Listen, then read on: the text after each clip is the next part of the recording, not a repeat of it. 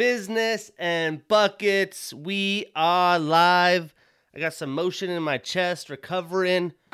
No, I'm just kidding. But we're on episode 72 with lots of sports to talk about because there's one thing that we always have, and that's sports. We're sporting it, baby. But before we talk sports, we are talking the one and only sponsor, Fueled Supplements, because it's important. Not just important because they're the sponsor, but they could help you for your health, personal health goals, body goals, whatever kind of goals. Because if it ain't broke, why fix it? That's really the inspiration behind Fueled Supplements' newest product, creatine monohydrate. So first off, why in the hell take creatine? Well, creatine monohydrate is one of the most well-researched and effective natural supplements available for increasing muscle performance. Creatine enhances performance by supplying a pool of ATP, which acts as the muscle's tissue's primary energy source for fuel during explosive bursts of energy, power, and strength. It has 100 servings, it's non-GMO, gluten-free, and safe and effective. You guys know the deal. Enter my promotion code BUCKETS for your 15% off all products. Once again, promotion code BUCKETS, BUCKETS. Again, you're buying supplements, you're going to GNC, quit helping the massive corporations, help small businesses. That's what it's all about. People helping people. We're going to talk a little bit about the NFL to start. For me in my life, I got some snowboarding in this past weekend. Saturday wasn't very good at Crystal Mountain, which is right by Rainier here in Washington. They needed some more snow. It was skied out for sure. They never really have good snow there. Went with another friends to Stevens. It was like 4 inches fresh, probably snowed 5 inches during the day, got some sweet pow runs. And I was super pumped about taking the first of the month off and going to Mount Baker because they had 30 inches. 30 fucking inches over the week. We go there, it warmed up. It was like 45 degrees overnight the night before, and it's raining on the mountain. All that good snow gone to waste. And I spent 6 hours in the car. Was pretty bummed. It is what it is. Hit the casino, won a couple hundred. Got that back from all the effort and wasted gas. I am not going skiing this weekend. UFC weekend. It's too warm. My board's getting fixed up a little bit. It's taking some damage. We've been hitting the slopes. But I'm excited for the UFC this weekend. Fucking March Madness is right here. I could feel it. I could smell it. Ready to win some pool money. The NBA's getting heated as we're getting close to the end of the regular season. Teams fighting for in the play-in tournament, out of the play-in tournament. Supercross is getting a little bit tighter in the 450 at least. So we got a lot to talk about, but we're going to start with the NFL. The combine is this week. There are rumors, things going on around the league, but there's not a ton, as there's obviously no in-game action. Here in the next few weeks, we will review some of the mock drafts. I'll give you guys my thoughts. Mock drafts are mock drafts. They're never super accurate, but we'll talk just to talk because that's what we do. We talk sports. But for the Falcons, they are expecting to have Matt Ryan back. This is another vet in the league that has a potential to go to another team. There is a ton of vets when it comes to quarterbacks that potentially could be on new teams. One domino falls, they could all fall.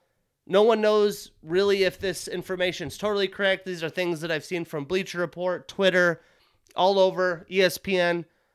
A lot of the times a team will say, oh, no, there's no way we'll get rid of this player. We're going to do whatever we can to keep him. Everything's sunshine and rainbows. And then the next day is on a new team. So a lot of teams are playing smoke and mirrors as well. But this is the headlines. This is what the big companies are reporting, the actual insiders of the league. As much as I'd love to be an insider, I'm not. So I have to review based off what the information the real insiders are getting. So supposedly, Matt Ryan will be back. Supposedly, the Panthers could sign Cam Newton again as their quarterback job is open. I do think the Panthers rely on the draft. They have tried with free agency, Teddy Bridgewater, Cam Newton, Sam Darnold. That clearly hasn't worked for them. So I have no idea why they would sign Cam Newton. He hasn't shown that he could play at a very high level of recent. And I just feel like there's more drama with that move than anything. So that would surprise me, but that's what's reported. The Commanders, the new team, not the Washington football team anymore, the Washington Commanders are pursuing Russell Wilson, according to reports. But then Pete Carroll and the Seahawks said that they won't trade him. So again, smoke and mirrors, who's actually leading this on? Things are going to get very interesting during the combine, after the draft. We will really see what this free agency is all about. Jimmy G needing shoulder surgery. He won't be back until the beginning of next season, but he is still one of those dominoes that can fall to another team as well. As you would assume with the draft capital for Trey Lance, it's Trey Lance season for the Niners. Melvin Gordon reportedly wanting to stay in Denver. I'm sure he does, especially with the reports of potential Aaron Rodgers or a big-name quarterback coming in. I thought he played well. Obviously, they have the young stud out of North Carolina that had an amazing rookie season. So I don't know. He would definitely have to take a pay cut, I would assume, to stay there. But there isn't really one. There's not a lot of teams that have a RB1 that gets the bell cow carries anymore. It's usually a running back by committee. And what Williams and Gordon were able to do last year, I thought that they performed pretty well. Christian Kirk, a free agent from the Cardinals, expected to be a very hot commodity around the league. I thought he did really well with DeAndre Hopkins out. Him and Kyler had a connection, and you put him in a team where he could be a solid 1B or a wide receiver 2. I think he really could flourish, even though he's already had a pretty good season. I had him on my fantasy team the past few years, and he did not disappoint. Let's see. If I go to the Cardinals, I guess I can just type it in.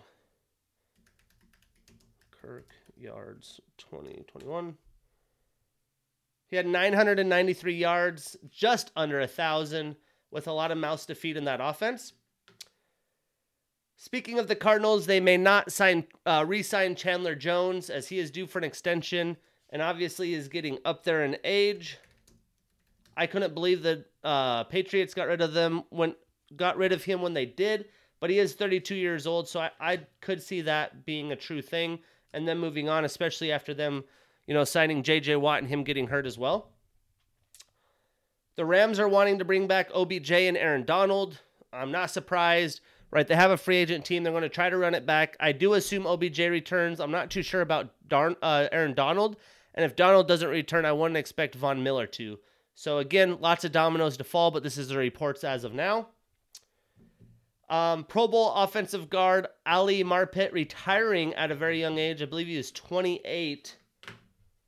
Let's just confirm with the Google machine here. He's 28 years old. Tom Brady potentially retired. Potentially he could come back. Potentially might not just want to play for the Bucks. Cough, cough. But Marpet retires, so that would be another piece that they would have to refill. I think we all knew this was coming, but the NFL is seriously considering changing the overtime rule. Right, everyone's upset after the couple games. They think both teams should have full opportunities to win the game, so we'll see what happens. I'm not really that upset about it. This is becoming more and more an offensive league, kind of like the NBA. You have to play defense too. You want to bitch about it? Get a better defense. Have your defense perform. Amazon looking to hire Kirk Herbstreit for their new Thursday Night Football broadcast. You know that they got a ton of money. You know that they're going after the A players. And with the free agency not only as wild as it is in the league, it is that in the analyst side, these guys are getting paid bucko dollars. People like Kirk Herbstreit. We'll see if he wants to be a part of the NFL. Again, the Combine is starting this week. The news today that I've seen is everyone's all worked up over Kenny Pickett's hand size. Some guy got roasted on Twitter for saying, I don't know if he could handle the weather and the football type in Pittsburgh. It's like, dude, he did that at Pitt. He's had a fucking an amazing career at Pittsburgh. Obviously, the Steelers are very aware. Supposedly his hand size would be smaller than any current NFL quarterback. And I know hands are part of it, but he's shown that he can play, right? There's always issues or concerns coming into the draft. But at the end of the day, the Steelers, I believe in their drafting. They're developed through the draft. A lot of other teams are as well. If the kid can play, he can play, right? Russell Wilson was too small. Kyler Murray's too small. There's always this fucking drama. I just hate seeing it and that it's that big of a deal. And I hope that he does slip. I hope that They're so worried about his hand size, he slips to 20 and Pittsburgh gets our guy. I really hope it's him instead of Willis, personally. The Saints may re-sign Jameis Winston. I would think that's kind of a surprise. No one really knows what's happening with the Saints. They have the Michael Thomas issues, Kamara off the field issues. Sean Payton's gone, Drew Brees is gone. They paid all that money for their Swiss Army knife of a player that's not really a quarterback. So they have a lot of issues to figure out. I don't know if re-signing Jameis Winston would be the answer, but maybe that's just the best, cheapest option they have. The Giants general manager is saying that they would take calls on Saquon Barkley, Saquads. That's not too surprising to me. They are far from a very competitive team, and if they could get capital to restart, click the refresh button like they did when they drafted Barkley, if they could get a good return. He hasn't stayed healthy, but I think the health injuries, they won't get that big of a return, so it might not be worth the move. The Packers GM said they haven't had offers for Aaron Rodgers. Again, smoke and mirrors. I don't believe this at all. You can't tell me that a team hasn't fielded a call about Aaron Rodgers at this point, but we'll see what happens. I think he's the first big domino. Once he goes, there's going to be a lot of things that happen. And good news for the Yinzers and other Steelers fans, such as myself, all signs are pointing towards Stephon Tuitt returning to the Steelers after missing the season due to some injury, but mostly personal reasons. You never knew if he was going to come back, and I really wish he was able to play the second half of last season. They could have really benefited there. But you think of Tyson Alualu coming back, Stephon Tuitt, and Cam Hayward, plus some of the other depth pieces that they've added, could be a very deadly defensive line. And Stephon Tuitt have had one of his better years the year before. So fingers crossed for the Yinzers and Steelers fans for Stephon Tuitt. And that's it. That's all we got for the NFL. It is the off season. But the UFC really doesn't have an off season, as they have a big-time pay-per-view card. And it's a big-time pay-per-view card without a title shot. There was supposed to be, but obviously a lot of reworking going on. Not only with COVID, health issues, the war. There's just lots of shit in the world happening today. But there are some other fights that have been announced before we dive into that. Valentina Shevchenko, the fucking bullet, is going to be back in action against Talia Santos. And sorry, not sorry, but this is just another win on her record. We'll dive into it when the time comes. But I will be stoked to see Valentina Shevchenko back in the octagon. Jennifer Maia stepping in against Manon Fiorot. I say her name different every fucking time, but I'm not saying it right. But that's still going to be a good fight. Manon was supposed to fight somebody else a couple times, I believe. But now Jennifer Maia steps in, a very good competitor. That'll be a fun fight in the women's division. Some old names taking each other on in the heavyweight division. Shogun Rua is going to take on OSP, Oliveira St. Preux. That's going to be a fun one of two guys that have graced the octagon for quite some time to see who has more left in the tank. Vet Michael Johnson's taking on Alan Patrick. That'll be a fun fight. For this weekend, bummer news, Rafael Fiziev was out because of COVID after this had already gotten pushed. So RDA got a short-term opponent, and everybody wanted Islam, but Islam declined the fight. Wasn't anyone else but Islam and his team. And RDA will now be taking on Renato Moicano, which is still a good fight, but to me doesn't quite have the luster. Gilbert Burns versus Chimaev is official for April. Can't wait for that one. That is going to be a banger. Let's see what the Wolf, a.k.a. Chimaev, can also do. Cain Velasquez had some murder charges. But really what happened was he shot a man who was charged with molesting his relative. There's been lots of free Cain shirts. There's potential of him getting life in prison, yada, yada. We'll see what happens, but I don't know if you can really give a guy like that in this situation life in prison. So hopefully the justice system shows up the way it should. Prayers to Mr. Cain Velasquez and his family. A new one just this afternoon. It's Thursday afternoon. Gerald Mearshart taking on Krzysztof Jotko. Jotko's been inactive for a while, so I'm glad to see him back in there. That'll be a banger for sure. And not too sure why, but the UFC is letting Sam Alvey complete the last fight on it, for the last fight on his contract.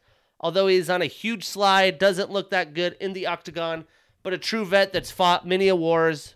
I'll tune in for sure. For some locations, UFC 274 is looking to be in Phoenix, Arizona. UFC 275 targeting Singapore. So we have some locations for some events. Hoping that Seattle could get one. Potentially thinking about going to Phoenix based off the card. My 30th birthday is UFC 276. So we'll see what cards are going. Maybe got some big-time UFCs in the future. The PFL matching Bellator's offer for Kayla Harrison. So it seems like Kayla Harrison is going to be returning to the PFL, although this is not official yet. And supposedly Tyson Fury says he will retire after his fight with Dillian Whyte. Retiring on top. He's made all the money. He's done everything you can. You know, he's tried to fight some bigger names. That never happens. There's all this contractual bullshit. He's probably just sick of it and like, you know what? Might as well go out on top. I wouldn't be surprised, though, if he does grace the ring, you know, whether it's a Francis Ngannou fight or a big-name super fight in the future. But officially, he seemed confident on the MMA that he will be retiring after this fight, which is a bummer to see him go because he isn't in his prime. I mean, how old is he? He's not that old. The Gypsy King. 33 years old. Yeah, right in his fucking prime. The funny thing is, too, that, I don't know, man. I mean, just the antics this guy has. It's going to be in London. They're talking about adding seats to it because it's already sold out. I just wish his last fight was a bigger named fight. But, hey, we got to enjoy it while he's still active. But I would love to see him take on a super fight later down the road. And then before we talk about last week's Fight Night card, there was a Bellator card last week. Not a lot of fights that really piqued my interest, but obviously Gegard Mousasi with the TKO over Austin Vanderford. If you think you might know the Vanderford name, he's the wife of Paige Van Zandt, and he was undefeated. Gerard came in, cleaned his clock, got him down, ground and pound TKO finish. And he's hyping himself up as one of the best middleweights in all of MMA. Do I think that he could compete against Izzy and Robert Whittaker? I don't. But great performance. Great to see him do his thing. I figured he'd take the dub, and he was able to bring back the dub, to keep his reign in Bellator. But let's talk Fight Night. So some fights that I didn't dive into. There was a nice win by Josanne Nunez. She was looking light on her feet. Fucking quick hands for the women's division. And then the Ultimate Fighter alum, Michael Gilmore, who we didn't dive into but talked about, lost via first round submission. I had said I was surprised that the UFC kept him in the roster. I wasn't that well impressed. He came into the Ultimate Fighter because of a injury and he was a late ad. But he got submitted in the first round. Been hot on my picks of late. But for this fight night, I got smoked. I was 3-5 in the picks this week. So let's recap. For the little flyweights, the little guys, we had Jonathan Martinez with a unanimous decision over Alejandro Perez. And this fight had some good exchanges, but Martinez really controlled the pace for most of this fight. And when Perez was aggressive and came forward, I thought he had better moments and opportunities. And obviously he had a knockdown in Martinez, and I'm not too sure why he wasn't more aggressive in coming forward. And his coaches tried to get him to do that throughout most of the fight. But he did have powerful combos. He was successful. He just didn't do it often enough throughout the rounds. When we look at the stats in this fight, Martinez landed 74 total insignificant strikes compared to Alejandro's 52 total insignificant, but he also had the knockdown. Now Martinez is now on a 2-fight winning streak, while Perez starts a new losing streak, and he has lost 3 of his last 4 fights. So what's up next? I can see Martinez taking on John Castaneda, or maybe even Nathan Maness. And for Perez, I could see someone like Sergey Morozov or Hunter Azure, 406 represent 4 times. I love to see Hunter back at the octagon. It's been some while. I'm assuming he's improving his craft and really grinding it out. But that would be an awesome fight to see. And then we had Terrence McKinney, motherfucking T-Rex, with the first round submission over Fares Ziam. And what a showing this was by T-Rex. He actually got some octagon time under his belt and showcased his versatility in this fight. He really owned this fight. I'm kind of pissed that I picked against him. I figured, he's just so green in the octagon. And Fares is no slouch, the smile killer.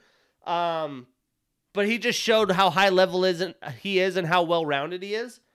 Ziam isn't a slouch, but this was a real coming out and show out party for McKinney. He's the real fucking deal. Statistically, Terrence landed a 13 total and 3 significant strikes with the submission versus Ziam's 1 total and significant strike. So he got almost a full round under his belt. Still was a completely dominated round. He said he's ready to rock. I'm sure we'll see him in the octagon a few times this year.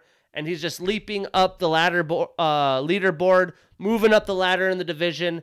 And not only does he have great power, finesse, wrestling, jiu-jitsu, he's going to be a tough out in this division. Terrence is now on a 5-fight winning streak, but 2 of them being in the UFC. And Fares is on a 2-fight winning streak, was on a 2-fight winning streak that is now stopped, and now he starts a new losing streak. So what's next for these fighters? I could see that Terrence taking on a vet like Jim Miller, getting a little uptick in competition, and Jim Miller's been looking good. Or maybe Damir Ismagulov, and for Ziam, I could see somebody, one of the Brazilians near him in the rankings, someone like Christos Giagos or Leonardo Santos. But either way, definitely tuning in for these guys' next fights. See how Ziam could bounce back after getting dominated and see how far McKinney can get this year.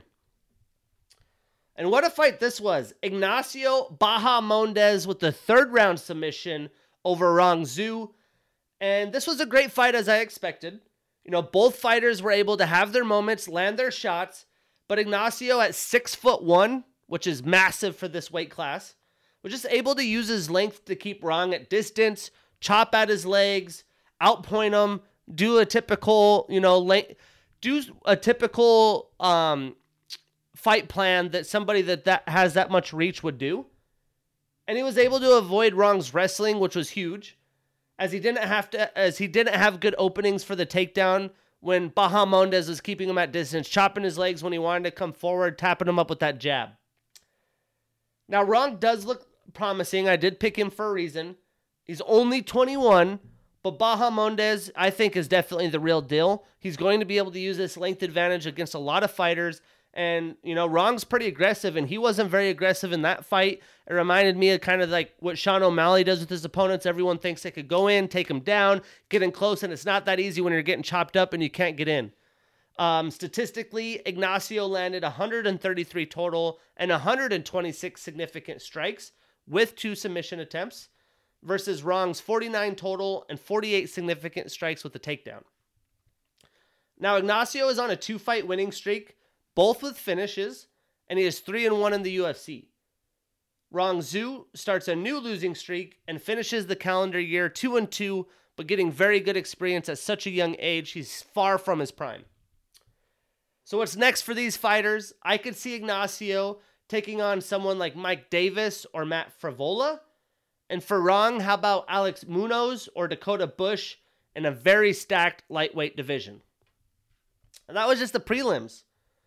Moving into the main card, we had Armen Petrosyan with a split decision over Gregory RoboCop Rodriguez.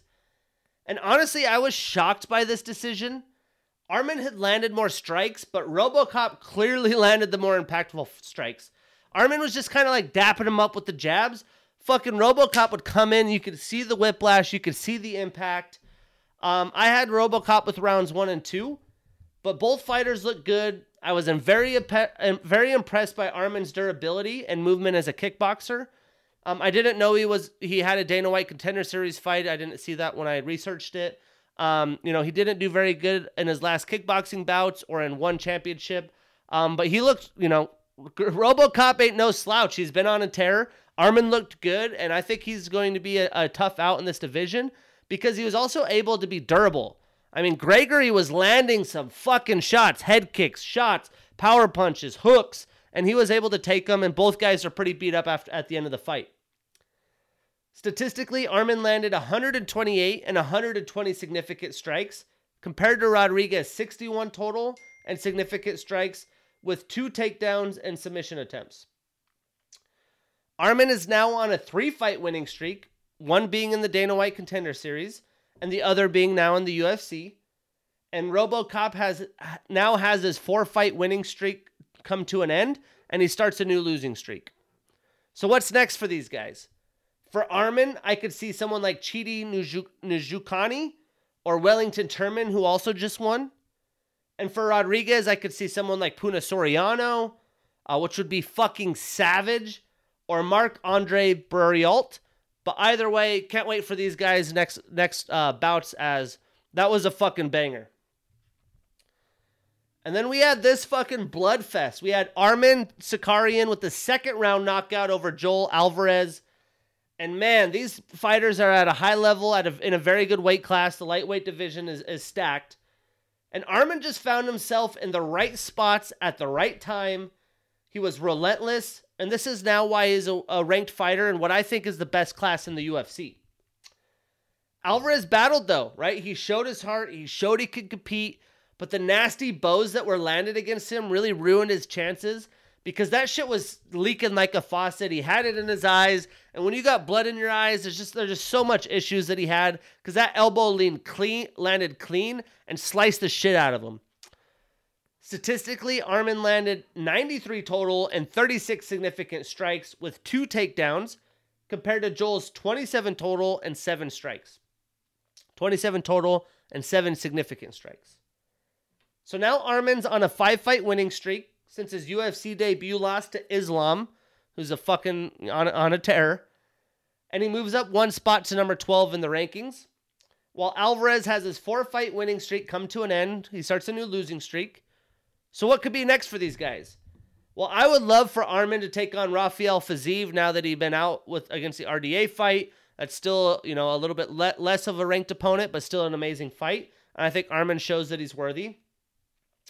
Or maybe Gregor Gillespie. Why Gregor hasn't picked a fight? He's declined a couple. I'm not too sure.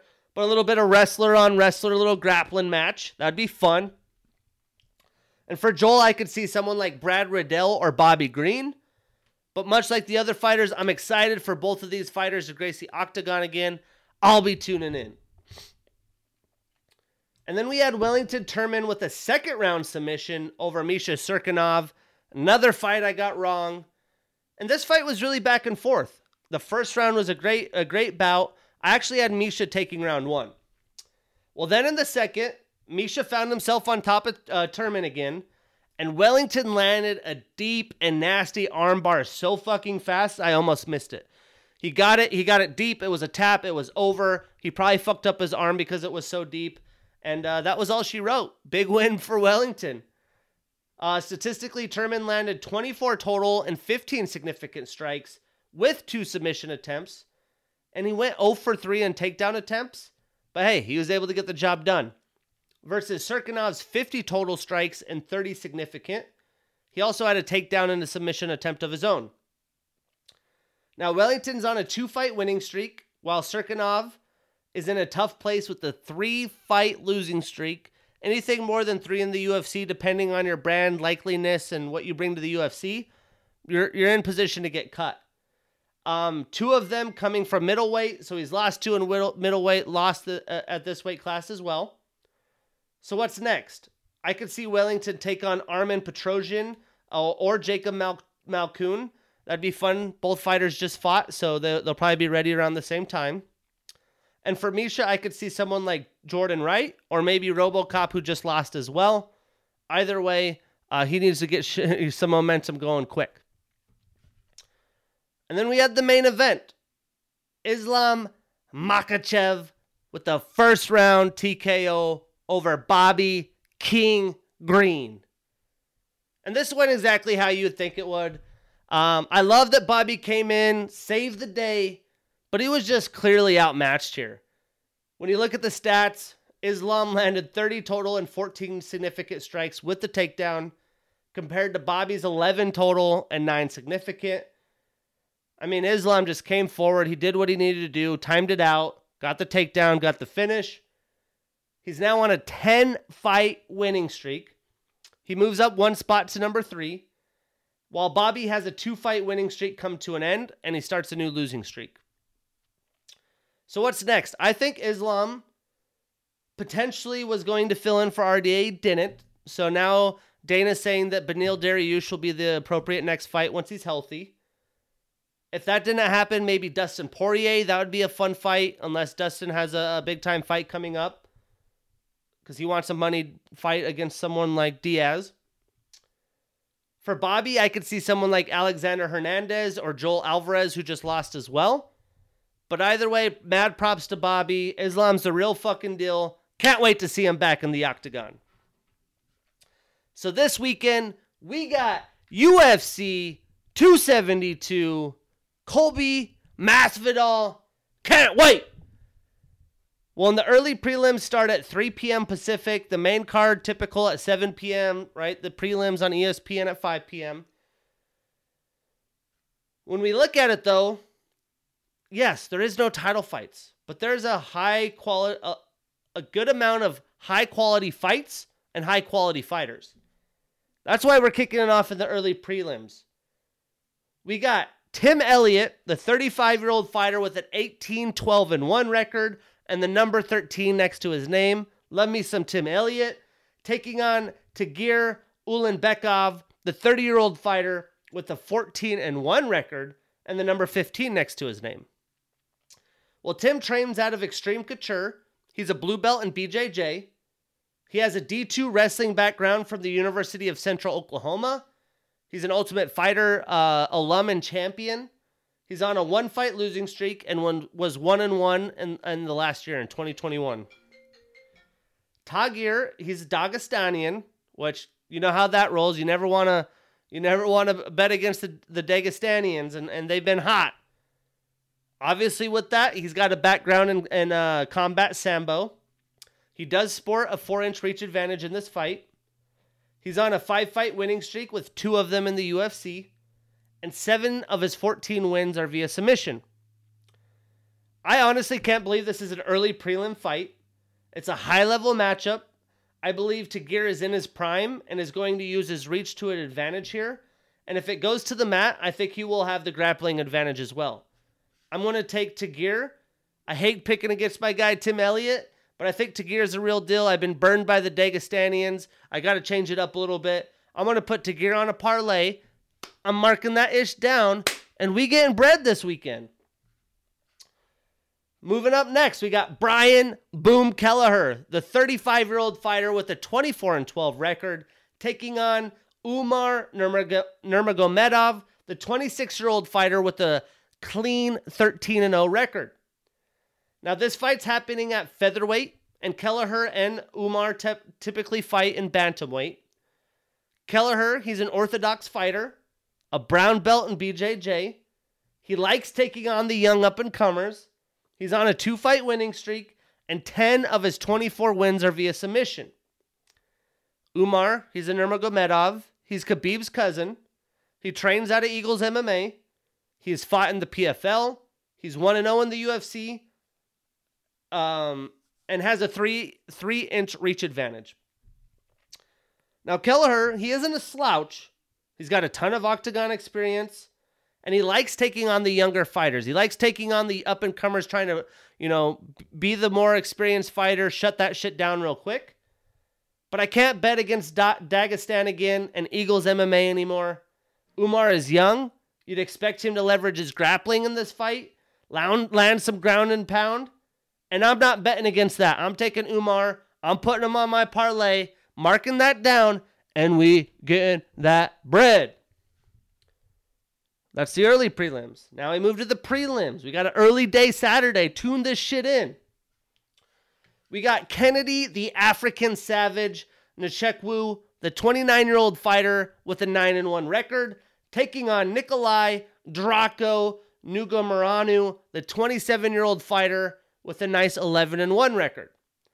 It's going to be a really sick fight to start the prelims on ESPN. Nikolai, he has backgrounds in Kempo and wrestling. He's on a 2-fight winning streak and is 2-1 in the UFC. And 7 of his 11 wins are via knockout. Kennedy, he's a Dana White Contender Series alum. He's gone 2-0 in Dana White Contender Series and got a contract after the second win, not the first. He also fought in the LFA promotion. He's on a 1-fight losing streak, and 6 of his 9 wins are via knockout. He has a 5-inch reach advantage here, and he's 5-2 in the UFC, including the Contender Series fights. Now, I think Kennedy has fought stiffer competition. He will have the experience advantage. Both fighters are powerful, and I wouldn't expect this fight to go the distance. Get a little round parlay going, little prop bet going. But I'm taking Kennedy by knockout in the second. I'm putting him on my parlay, marking that ish down, and we getting that bread. God damn, what a fight. The prelim main event, we got Marina Rodriguez, 34 years old, with a 15-1-2 record and the number 3 next to her name, taking on Yan Xiaonan, the 32-year-old fighter with a 13-2 record and the number 4 next to her name. Now, this is going to be a crazy fight, and again, it's only the prelims. These two women are really the class of the division, and I believe we will see this fight go everywhere. Don't think it'll be a quick fight. It's going to be a battle. Marina, she's a purple belt in BJJ. She's got a dark blue tip in Muay Thai. She's a Dana White Contender Series alum. And she's 6-1-2 in the UFC with a 3-fight winning streak. 5 of her 15 wins are via knockout. Meanwhile, Yan, she has a background in Sanda. She's coming off a loss to Carla Esparza, who Marina has also lost to. She's 6-1 in the UFC. And personally, when it comes to this, I like Marina's experience, her speed, and her toughness in this fight. It'll be a great fight, but I think she takes the win, and this will put her into title contention. And it's going to be a tough out to get Marina, even for Rose or whoever else she fights. But I'm taking Marina. I'm putting her on my parlay, marking her down, and we getting paid. We getting that bread. But moving to the main card, after all that, that's almost like a fight night card already. We're moving to the main event. We got Sergey the Polar Bear Spivak, 27 years old with the 13-3 record, taking on Greg the Prince of War Hardy, 33 years old with a 7-4 record. Now, this is going to be a fun fight to start the main card. I wouldn't expect this going to the distance either. This should be maybe a 2-round, maybe a 1-round fight. When we look at the fighters, Sergey is an orthodox fighter. He's on a 1-fight losing streak, which was against a very, very good Tom Aspinall. He was 2-1 in 2021, and 6 of his 13 wins are via submission. Now, Greg Hardy, he's an ex-defensive end for the Dallas Cowboys. He battled issues off the field, pursued MMA after. He got the contract from winning the Dana White Contender Series fight. He's currently on a 2-fight losing streak, but 6 of his 7 wins are via knockout. This is a big sumbitch, and he has some serious power. I do believe Spivak is going to look to get this to the ground. He doesn't want that smoke while standing.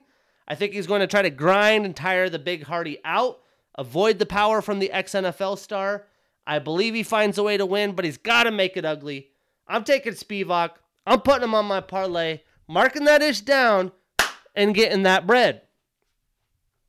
Moving on, we got Kevin the Trailblazer Holland, 29 years old with a 21-7 record and the number 14 next to his name.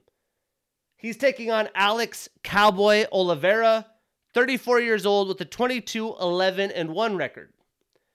Now, it's good to see Big Mouth back in the octagon in this new weight class after the no contest against Dacus. But when we look at Holland, he's a 2nd-degree black belt in Kung Fu.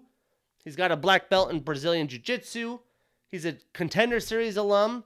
And even though he didn't win the contract when he fought there, he did get a contract to the UFC right after. He fought in the LFA prior. He has a 4.5-inch reach advantage. And 12 of his 21 wins are via knockout. He's coming off 2 losses and a no contest, so definitely needs to get momentum back on his side. or all the allure will be gone. Now, Alex, he's an orthodox fighter. He's got a background in BJJ and Muay Thai. He's got a blue belt in BJJ and a dark blue Prajid in Muay Thai. He's on a 3-fight losing streak, and 12 of his 22 wins are via knockout. Now, this is the chance for Big Mouth to regain momentum as both fighters are in a slide and need to get back on track as soon as possible. I do believe Holland is going to use his length to his advantage. I think he will take this fight against a really good vet pretty easily. He'll get back on track. I'm confident enough to put him on my parlay, marking him down, and getting that bread. Now shit gets really interesting. The final 3 fights.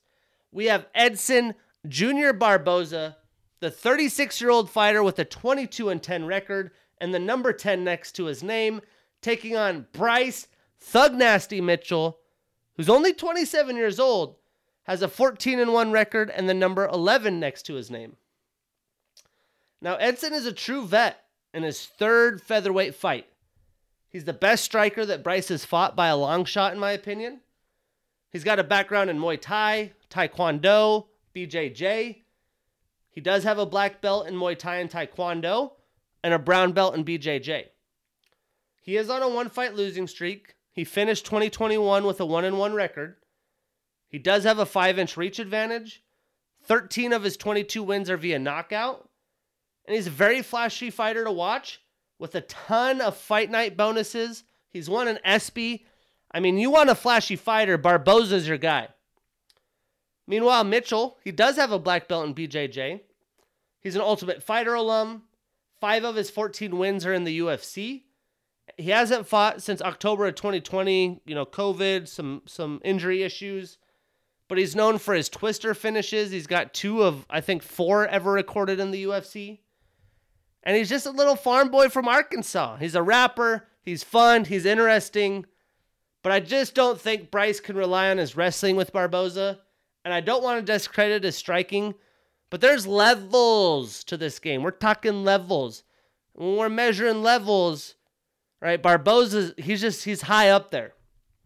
I don't want to, again, discredit Bryce, but the speed, the quickness, the strength that Barboza has in this weight class looks to be pretty incredible. And this being a 3-round fight definitely plays in Edson's favor. If this was a 5-round fight, I could see the potential of Bryce living, gassing out Barboza and getting the win. But I'm taking Barboza. This one's about to be a blast. I'm putting him on my parlay. He's an underdog, a little extra cheddar. So let's mark him down and let's get this bread. Moving on, we got Rafael Dos Anjos, 37 years old with a 29-13 record and the number 6 next to his name, taking on Renato Moicano, the 32-year-old fighter with a 16-4 record and the number 11 next to his name. Now, much like the Islam fight last weekend, I was really looking forward to RDA versus Fiziev. But hey, Moicano, he's proved he's very talented. He looked great in his last fight. I don't think he should be overlooked. But this doesn't have the same allure as the Fiziev fight, in my opinion. Now, Moicano, he is in his prime. He has fought a lot of competition as well. All over. He's well-rounded. RDA, now that he's returned to lightweight after fighting a handful of fights at welterweight, it's going to be interesting. RDA is a southpaw fighter with a BJJ background. He has a 4th-degree black belt in BJJ and a black Prajid in Muay Thai. He is a true UFC veteran that is very well-rounded and has been in many, many battles and has had a lot of fight of the nights. He was the champion of the lightweight class. He's on a 1-fight winning streak behind Paul Felder in his first fight back from lightweight. He was on a 2-fight losing streak at welterweight, and 10 of his 30 wins are via submission. But he hasn't fought since November of 2020. Moicano just fought 3 weeks ago. He's been fighting in lightweight for 2 years, and before was in the featherweight class. He has a background in BJJ and Muay Thai, with black belts in both. He trains out of American Top Team with a bunch of killers. He's on a 2-fight winning streak, and 9 of his 16 wins are via submission. Now, this motherfucker's a hard one to pick. I'm not putting it on my parlay. I've been back and forth, but I am going to take RDA. Sometimes that age, it's like, Moicano's in his prime, but RDA looks good. He looks shredded right now, and I am going to take the vet with the experience, not in my parlay, but I'm taking RDA for the dub. And then we got the main event. Holy shit, what a fight this is going to be. We got Colby Chaos Covington, 34 years old with a 16-3 record and the number 1 next to his name, taking on Jorge Gamebred Masvidal, 37 years old with a whopping 35-15 record and the number 6 next to his name. And really this comes down to bad blood, best brothers turned beef, and it really looks like this is some real bad beef. This isn't some bullshit selling drama, but who knows anymore. There's always a ton of fun when these fights happen. They're great sellers, but there is no title fights on this card, which is kind of a bummer. It was supposed to be, but it's still a deep card. It's a fun fight, and this fight specifically is one that I've been looking forward to in a long time. All the shit talking that Colby does, talking about street Jesus, this and that. We knew it was bound to happen. I'm so stoked that it's finally here. Now, as hard of a fight as this is to predict, these men know who the better fighter are. When you have guys that train together, you sweat together, you bleed together, you live together, you do all these things together, it's just the human instinct in us. We need to know who the alpha is, so to speak. They know who the better fighter is, the better wrestler, the better striker, the better all of the above is. When men go to battle and practice like these men do, the ego comes into play. There's always, you're measuring yourself up. And although you don't know exactly what will happen, they're not going for the kill during practice. They know who the alpha is. And that's what makes this so intriguing. Because both of these men, you look at them in the interviews, they're dead looking each other in the eyes like, I'll fuck you up, I'm the man. They're saying the same shit. But deep down, one of those guys knows that the other guy is better than them. And they got to try to defeat that, right? Mentally battle that. It's a mental warfare. And that's what's fun about these, because we know one of these guys knows that. Now, Colby, he's a southpaw fighter. He has a wrestling background. He's known as the cardio king. Jorge, there's film of Jorge calling him that when they were in the cornering each other's fights. And he showcased that against Kamaru. There is a rumor that they're going to put the BMF title on the line, the baddest motherfucker. I think they should. Why not? Give this a little bit more allure, especially since there's no title fights. Put the fake title on. Now, Colby, he was a D1 wrestler for Iowa Central Community College. He was a junior college champion. He's on a 1-fight losing streak and has lost to Usman twice since 2019. He hasn't fought the level of competition that Masvidal has outside of Usman, but is still the class of the competition, in my opinion. Now, unlike Colby, Jorge still trains out of American Top Team, right? There's a bunch of issues there. They kicked Colby out. Actually kicked Jorge out, but he banged on the doors, got back in, and he did. He was known as a street fighter turned pro into Bellator and Strikeforce before the UFC. He's on a 2-fight losing streak, both of them to Usman. 16 of his 35 wins are via knockout. He's the true vet that loves the game with over 50 professional fights. That's insane. And 20 of those in the UFC. As much as I'd love Jorge to win as a fan, I can't stand Colby Covington and the cringe king that he puts on.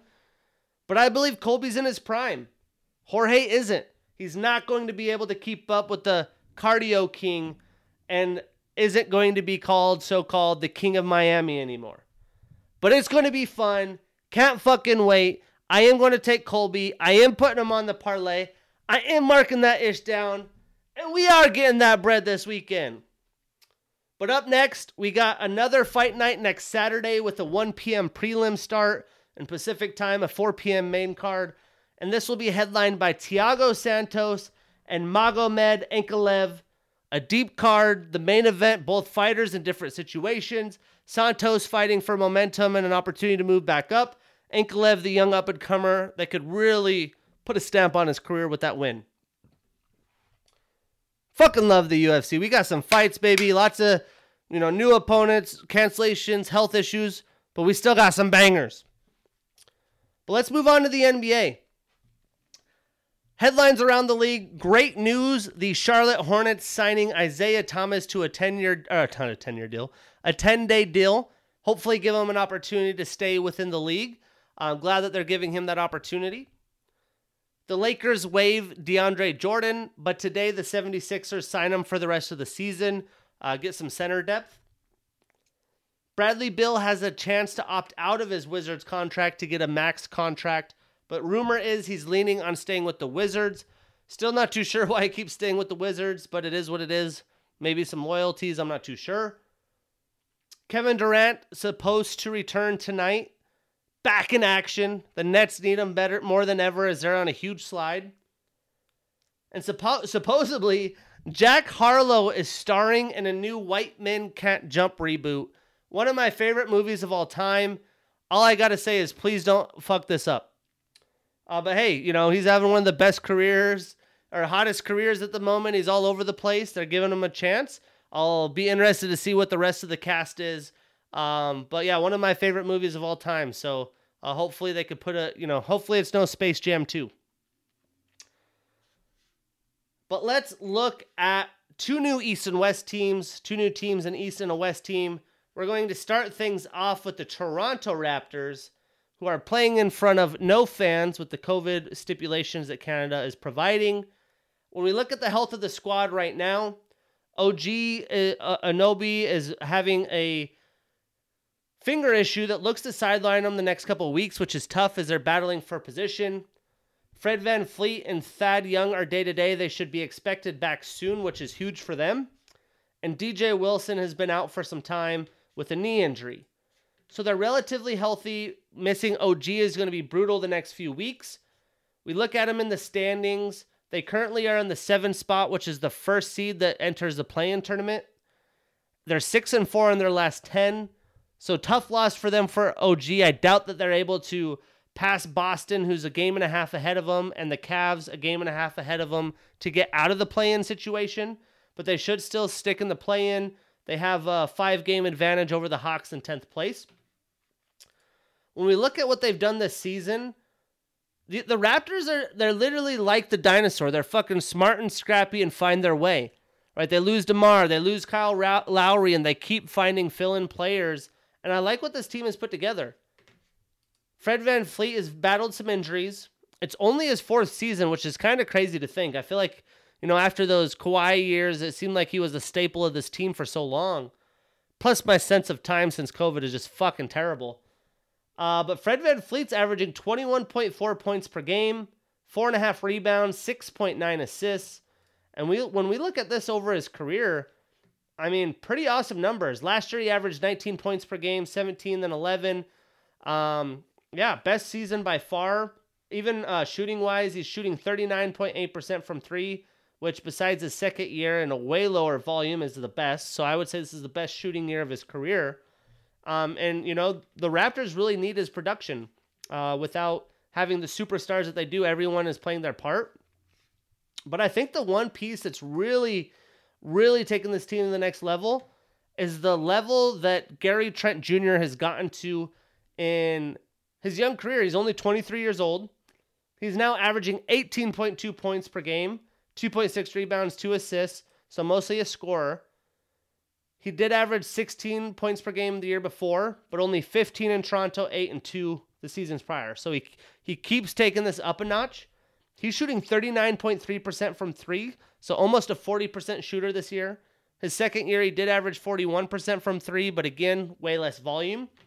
So all these guys are kind of just leveling up together, and they've been outcasts. Gary Trent Jr., Portland's like, we don't want you, right? And he's fit into this offense pretty amazingly. And then you got OG. He's only 24, coming from Indiana. 17.5 points per game, 5.5 rebounds, and 2.6 assists. Career-wise, it's the best year he's ever had as well. He's shooting a little bit worse from 3 than he usually does at 35%, but still a very capable scorer. And then you also have the rookie, Scotty Barnes. I thought for sure that they were going to grab somebody else, but I'm not mad about the Scotty Barnes situation. He's scrappy. He played in a team that had a lot of experience at Florida State, and he's willing to play defense. He's averaging 14.8 points per game, 7.5 rebounds, and 3.3 assists in his rookie season, and has to be a contender for Rookie of the Year, in my opinion. And he's shooting 31% from three, so he's not much of a shooter. They have that with Fred VanVleet, Gary Trent Jr., and OG. But Scotty Barnes is a huge piece of this rotation and has really stepped up. And of course, they have Pascal Siakam. This man has put in some work. 21.1 points per game, 8.4 rebounds, and 5.2 assists. So a lot of their key players are doing a lot of things. His numbers have been pretty consistent the past few years. He did average 22.9 points per game, so almost 2 points higher in the 19 to 20 season. But he's shooting pretty good percentages. Not necessarily career highs. They're demanding a lot of volume at him, but he's still a stat filler, does a little bit of everything, two-way player. That's what's great. A lot of these guys are great two-way players as well. When we look at their bench depth, Chris Boucher is playing pretty well with 8.9 points per game and 5.8 rebounds. You know, he had a higher output last year, but still a key piece of their rotation. They have Precious Achiuwa, who they got from Miami, plays great two ways. Malachi Flynn has started to come along, especially getting some important minutes with Fred VanVleet being hurt. It's only his second year out of San Diego State. So not a lot of superstar names, but guys that are playing high-quality basketball. The team is relevant. They've dealt with COVID issues, Toronto issues, international travel issues. They've kind of had their back against the wall, and they're still right there in 7th. They've been higher in the rankings or in the standings before, but still a scrappy team that you don't want to fuck with come playoff time, especially if OG's healthy and the squad's healthy. I do see them right around the 7th seed. Depending on who they match up with, it's going to be interesting, but a scrappy team nonetheless. A team I would not want to face in the playoffs. And then switching gears, we're going to talk about the Timberwolves. How about these Timberwolves, man? I just feel like no one gives this team credit. Everyone wants to dog the Timberwolves. They want to dog Karl-Anthony Towns and everything, but they're sneakily in the 7th spot in the West, which is pretty impressive. They're behind the class of the West. They are above the Clippers, the Lakers, the Pelicans, and the Blazers. I don't think they'll get ahead of the Nuggets, especially if Jamal Murray does come back.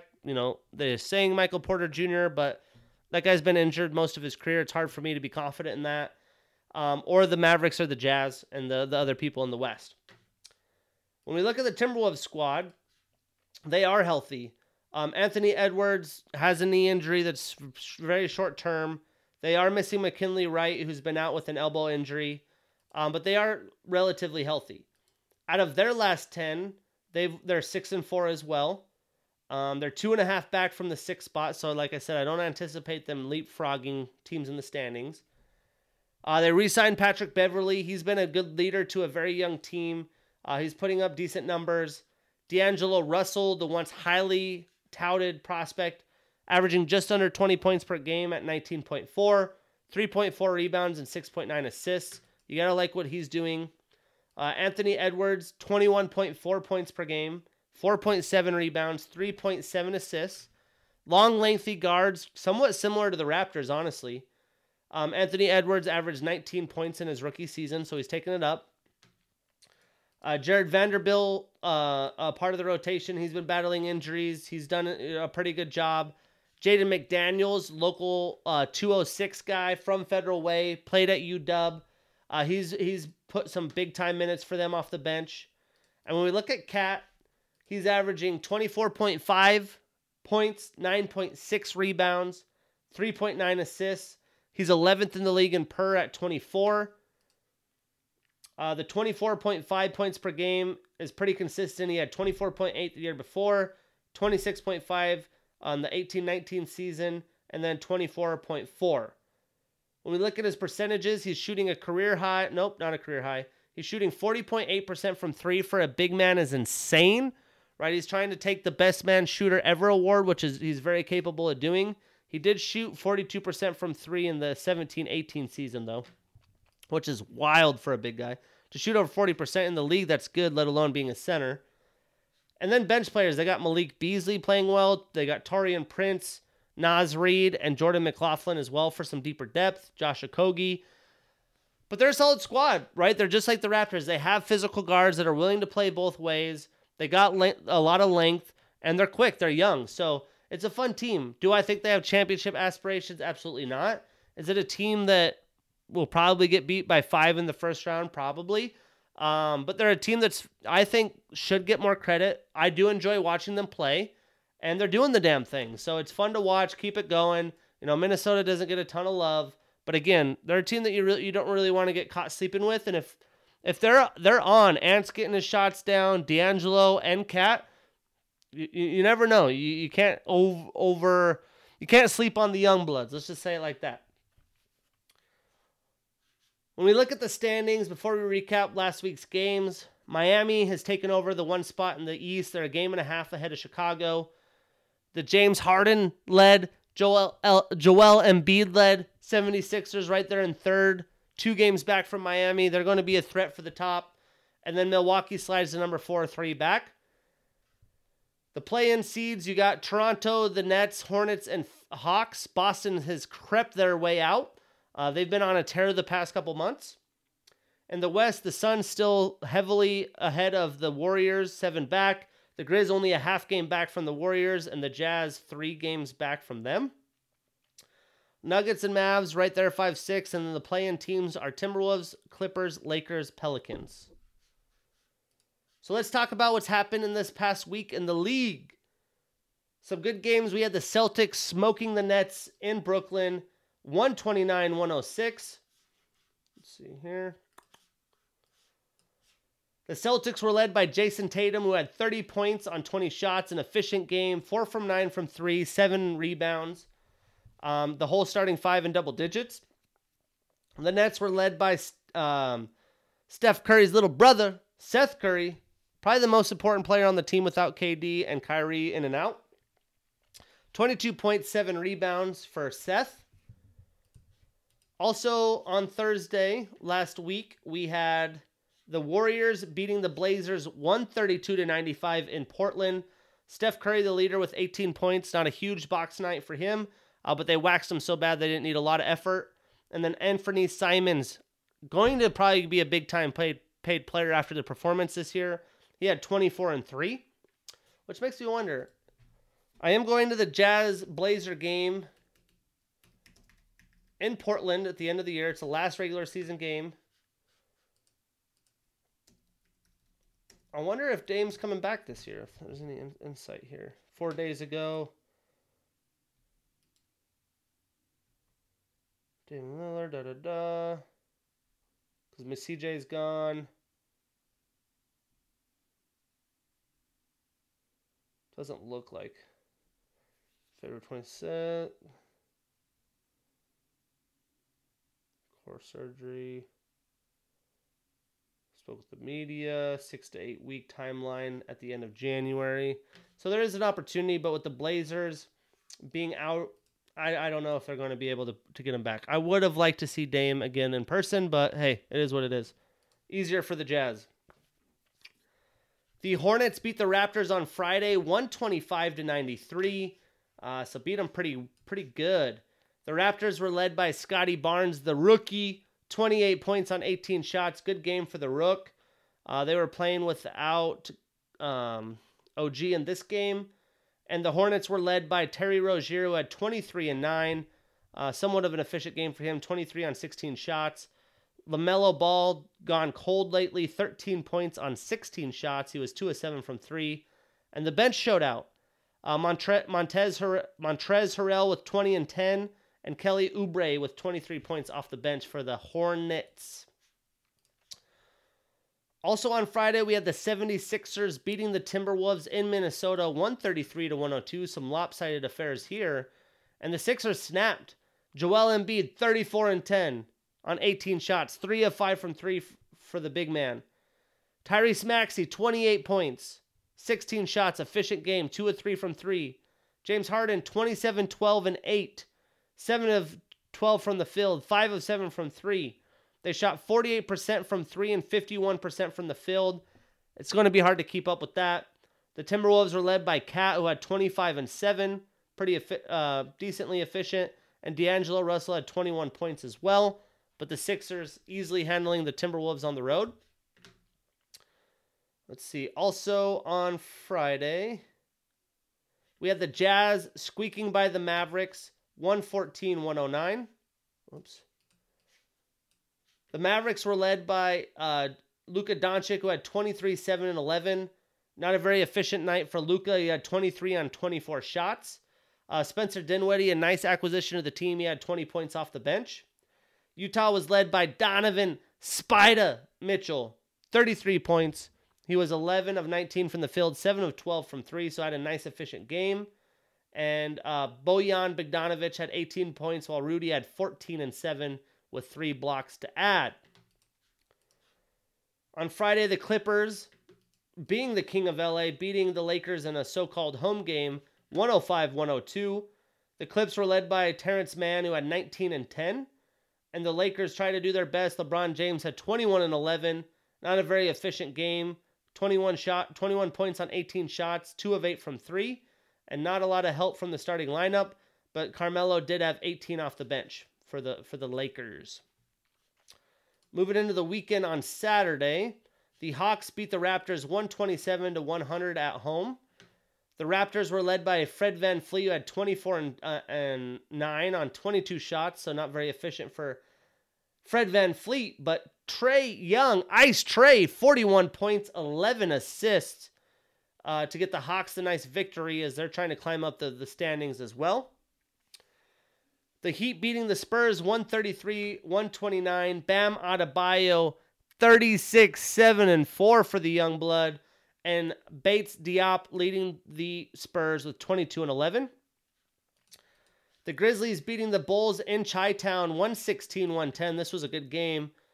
You already know, John Morant on his Grizzly, 46 points. Very efficient and 28 shots, 3 of 4 from 3. Have a game, sir. DeMar DeRozan putting up MVP-like numbers with 31 points, 7 rebounds. And Zach LaVine with 28 points, but it wasn't enough against the Grizzlies. The Grizzlies ain't shooting a lot of threes, but they're getting them dubs. And then Brooklyn with a huge win over Milwaukee on the road, 126-123. Kyrie Irving was looking nice. 38 points, very efficient 38 points on the night. And the Bucks were led by Bobby fucking Portis with a 30-banger. He had 30 and 12, nice efficient night. He was 8 of 14 from downtown. And Giannis having 29 and 14. Chris Middleton with 25 of his own. But Giannis shooting 1 of 6 from 3. Slow down. The Greek freak needs to slow down from deep. And had 29 points on 20 shots. Brooklyn takes advantage. Heading into Sunday, we had the 76ers beating the Knicks in Madison Square Garden 125-109. The Sixers were led by Joel Embiid, who had 37 and 9, even though he was 0 for 4 from 3. James Harden with 29 and 16. And the Knicks were led by Evan Fournier and RJ Barrett, who both had 24. Isaiah Quickley with a nice 21 points off the bench. Then we had the Jazz beating the Suns 118-114 in Phoenix, but obviously no CP3. The Jazz were led by Donovan Mitchell, of course, with 26 points. Not very efficient on 20 shots. Jordan Clarkson with a nice 22 off the bench. And the Suns were led by Devin Booker, who had 37 and 7. Nice game from D. Book. And then Cameron Johnson and DeAndre Ayton both with 23 apiece, and the loss at home. Somehow the Pacers beating the Celtics in Indiana 128-107. Tough loss for the Celtics while they've been hot. The Celtics were led by Jason Tatum, who had 24 points on 22 shots. Not a very efficient night for him. Jaylen Brown with 23. And the Pacers were led by O'Shea Brissett, who had 27 points. Tyrese Halliburton, the new Pacer, 22 and 9 on the day. And Buddy Hield in a New Jersey, 21 and 6. The Pacers win at home. The Pistons upset the Hornets in overtime in Charlotte. Michael Jordan is disgusted. The Pistons were led by Sadiq Bey, Nova Nation baby, 28-8. Jeremy Grant with a nice 26 piece. And for the Hornets, Miles Bridges, 29-10. Terry Rozier, 33 points on 21 shots, 6 of 10 from 3. They still couldn't get the job done. The Warriors losing to the Mavericks in Oakland, 107-101. This was all the Lucas show. He had 34-11. And the Warriors were led by Steph Curry, who had 27-10. But on 25 shots, he's been battling some efficiency the second half of the season. Moving into Monday, the Raptors smoking the Nets in Brooklyn. Brooklyn obviously couldn't play with Kyrie, so they're out Kyrie, out KD. The Raptors took advantage. They had Scotty Barnes with 28 and 16.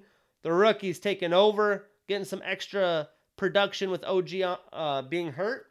And the Nets only had 4 players in double digits. Cam Thomas had 14 off the bench, and Bruce Brown with 14 to lead the Nets. Their slide continues. The Bucks beating the Hornets in Milwaukee 130-106. The Hornets were led by LaMelo Ball getting back in action a little bit with 24 points. The Bucks had Giannis with 26 and 16 and 4 blocks. And Drew Holiday had a nice 21 and 8. It's good to see him going late in the season. Big battle in the East. Miami beating the Bulls 112-99 in Miami. The Bulls were led by Zach LaVine, who had 22 points. Miami had Gabe Vincent with 20 points and Tyler Herro with 20 points, 6 rebounds, and 5 assists off the bench. Moving into Tuesday, the Celtics beating the Hawks in Boston 107-98. The Hawks were led by Trae Young as he stays hot with 31 points. The Celtics were led by Jason Tatum, an efficient game, 33 points, 8 rebounds, 7 assists. Jason Tatum picking up, getting hot at the right time.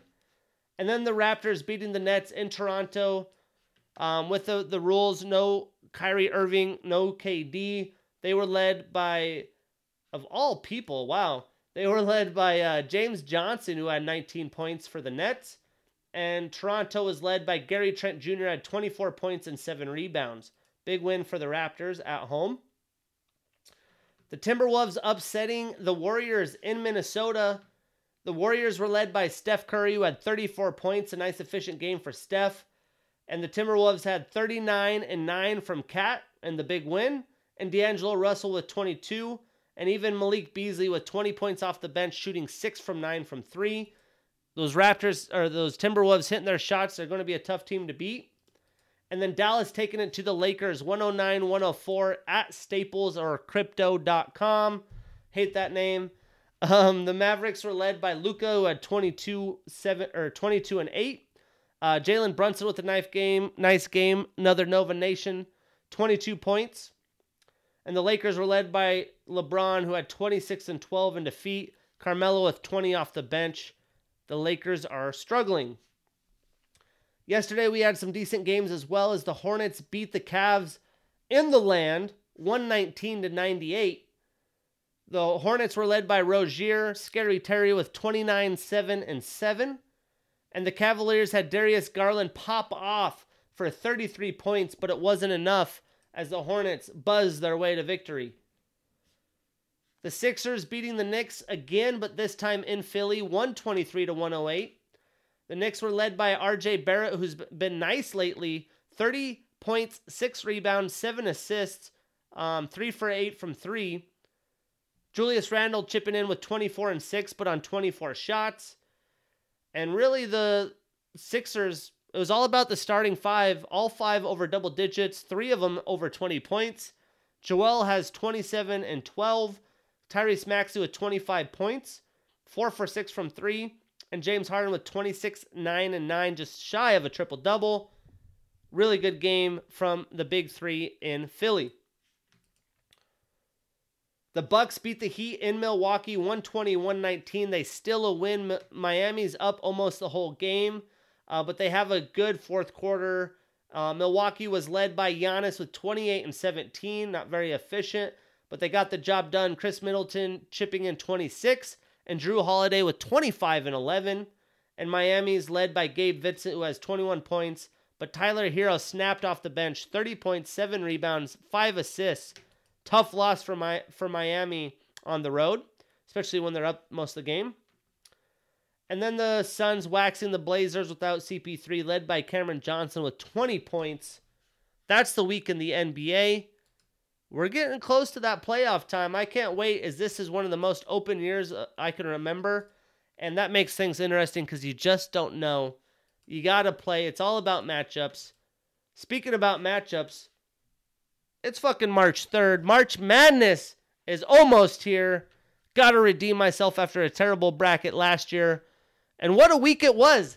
All top 6 Associated Press teams in the poll losing for the first time in poll history. It was upset up after upset after upset. And it just shows you this March is going to be fucking madness. When I look at the rankings, there's not a ton to really nitpick. This is me kind of getting picky. Arizona's really been showing out of late, but I still think they aren't a top 5 team in the country, so I have them at overrated at number 2. Not a ton of changes in the polls as a bunch of the teams had lost, but Baylor does jump up 7 spots to number 3. They got to take advantage there. I still think Houston's overrated at 14. USC being overrated at 16.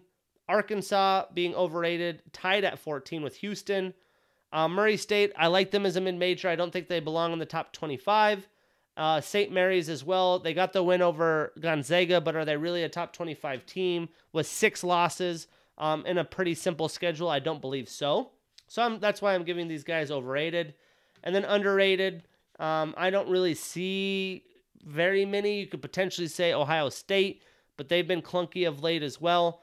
So mostly overrated. Teams that are just a little higher than I think they should be. Looking at the past weekend games, picking up from Thursday, Oregon upsetting UCLA at home 68-60. They were led by De'Vion Harmon, who had 17 points. And UCLA had Hawkes Jr. with only 10 points on 9 shots. He's been struggling with efficiency. It looks like Johnny Juzang must have got hurt. He only played 11 minutes and put up 7 points. So big reason why the Ducks get the win. Huge Big Ten battle last Thursday as Ohio State escapes the Fighting Illinois in Illinois. Ohio State was led by E.J. Liddell, who had 21 and 7. They also had a very nice game from the young Malachi Branham, who had 31 points. How about Branham? He's out there hooping. And then the Illinois team was led by Plummer, who had 26 points. He was 8 of 10 from 3. You see a guy shoot 8 of 10 from 3 and a squad shoot 48% from 3 in college, they're usually getting the dub, but Ohio State shot 50% from the field. It just wasn't enough. Kofi Cockburn struggling with foul trouble, only putting up 12 points and 3 rebounds, which is not going to cut it. USC escaping Oregon State in double overtime. Really, the name of this game was all Deshaun Davis, who had 31 points for the Beavers, and USC was led by Drew Peterson, who had 23 and 10 for the Trojans as they escape a brutal upset. Moving into Friday, Iowa cleaning up Nebraska, no surprise there.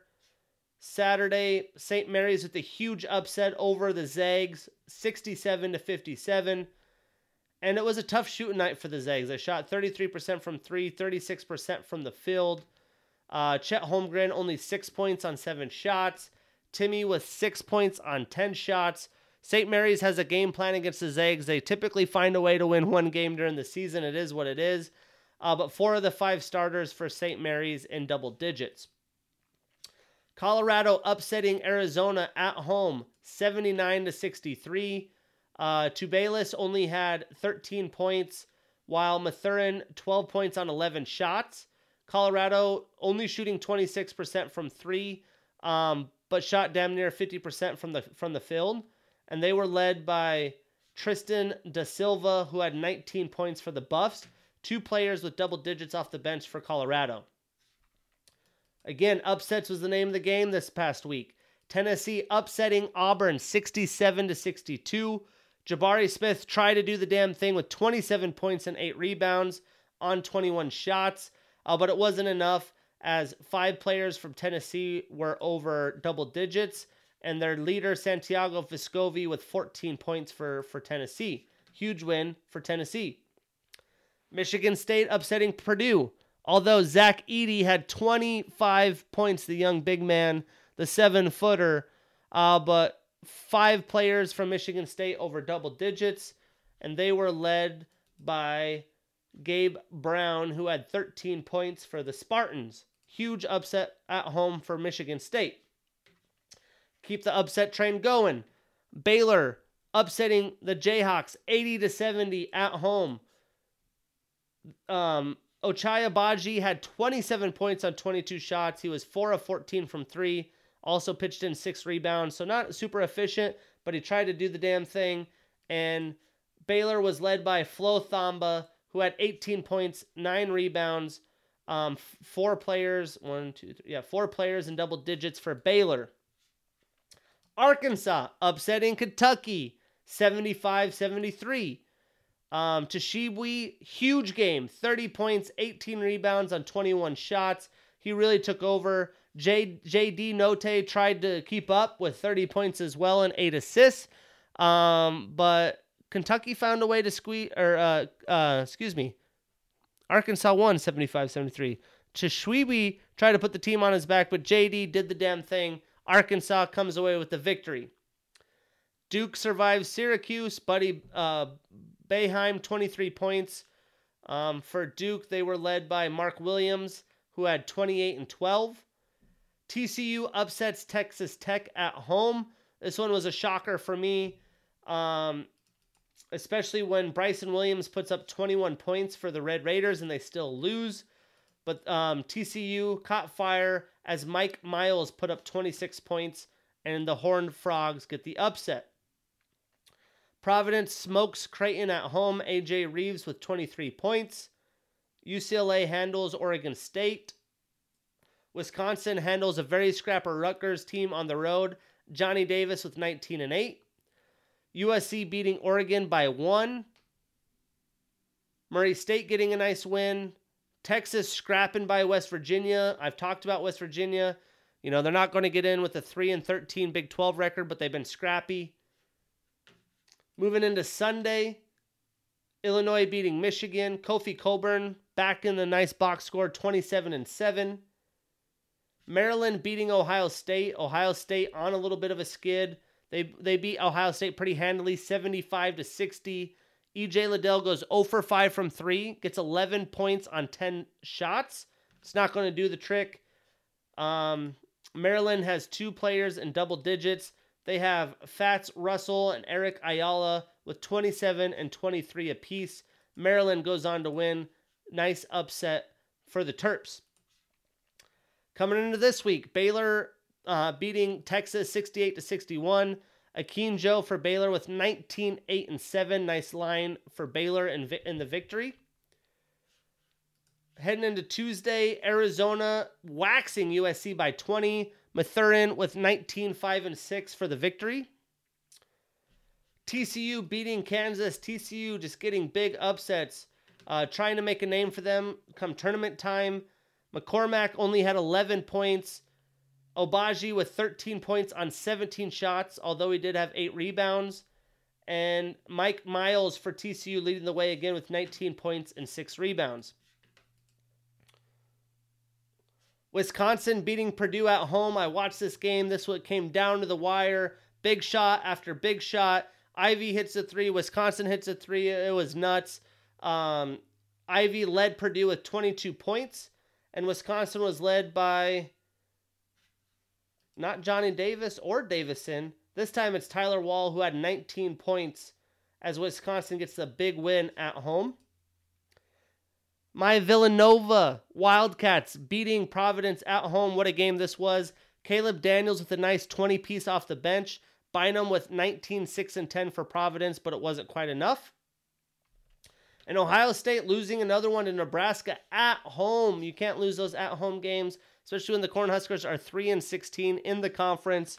Nebraska was led by Bryce McGowens, who had 26 points. Ohio State was led by E.J. Liddell, who had 27 and 14. Still couldn't get the win. The rest of his team didn't quite support him. Tough loss on Tuesday. Yesterday, Auburn survives Mississippi State on the road in overtime. Jabari Smith with 27 and 12. Arkansas survives LSU at home by 1. Tari Eason had a nice game with 24 and 7. Yamude for Arkansas had 23 and 5 in the victory. And more upsets. Creighton upsetting UConn, which is wild as Creighton's trying to survive the season and get into the tournament. They win by 2, 64-62. RJ Cole tried to put the team on his back with 20 points, but it was on 20 shots, so not a very efficient game for the Huskies as they shot 27% from 3, 40% from the field. And Creighton was led by their big man, Ryan Kalbrenner, who had 22 points and 10 rebounds. And again, more upsets. Alabama losing to Texas A&M at home. I've been telling you Alabama's overrated all year. Texas A&M was led by Quentin Jackson, who had 28 points. Meanwhile, Alabama, shot really cold. 33% from 3, 48% from the field. They had Shackelford with 16 points on 12 shots. Javon Quinterly, 14 points on 11 shots. Not good night for the Tide. And then today we have some active games. Ohio State's up early on Michigan State. Illinois beating Penn State. Houston. Arizona's playing Stanford and Iowa and Michigan tonight. But boy, oh boy, are we getting down to the nitty gritty. You have the rest of the regular season this weekend. Conference championships next weekend. And then Selection Sunday. I'll be going IG Live, giving you my picks, my predictions, the matchups. It's going to be fun. Can't wait. Can't wait. But we're going to wrap the show up with some random sports talk and some Supercross. It's brutal out here for a Ken Roczen fan. Round 8 at Arlington, a Triple Crown weekend. Tough news in the 250 as Austin Forkner ended up breaking his collarbone. But in the first race of the Triple Crown, Forkner finishes first, Cameron McAdoo second, RJ Hampshire third, and Jet Lawrence just shy of the podium with fourth place finish. So Kawasaki getting a first and second place on the podium for the first race. In the second race, Jet Lawrence takes the victory. Jeremy Martin second. Cameron McAdoo third with another podium. And Austin Forkner just shy of the podium at fourth. And then in the third race, McAdoo just improving on his day, getting a first place finish. Pierce Brown second. Jeremy Martin third. Jet Lawrence finished 10th as he was part of the nasty wreck that Forkner had that ended up breaking his collarbone. And Forkner with that 19th place finish.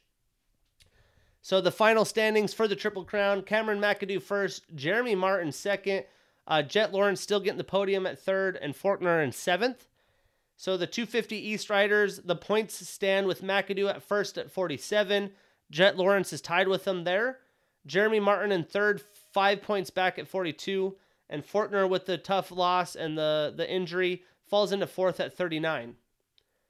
When we look at the 450 class, there was some fun battles here, including Jason Anderson and Eli Tomac. They were battling in multiple races in the Triple Crown. In the first race, Cooper Webb with a nice hot start getting first.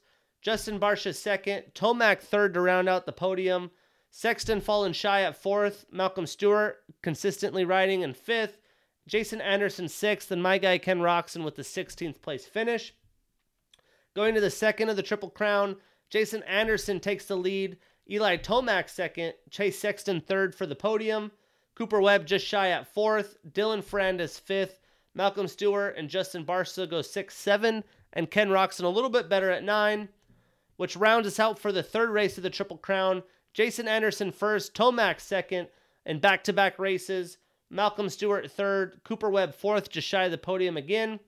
Chase Sexton 5. Justin Barsha 6th, the young Shane McElrath 7th, Dylan Ferrandis 8th, and Ken Roczen with another 16th place finish. So the point standings for the Triple Crown goes Tomac 1, Anderson 2, Webb 3 to round out the podium. Sexton 4, Stewart 5, Barcia 6, Ferrandis 7th, and Roczen with the 13. So as we look at the points, Eli's in first with 177. Jason Anderson's right behind at 171. Stewart's quite a ways behind at 149 for third. Cooper Webb's only 2 points back now at 147. He keeps moving up the rankings, almost into the podium now. The defending champ.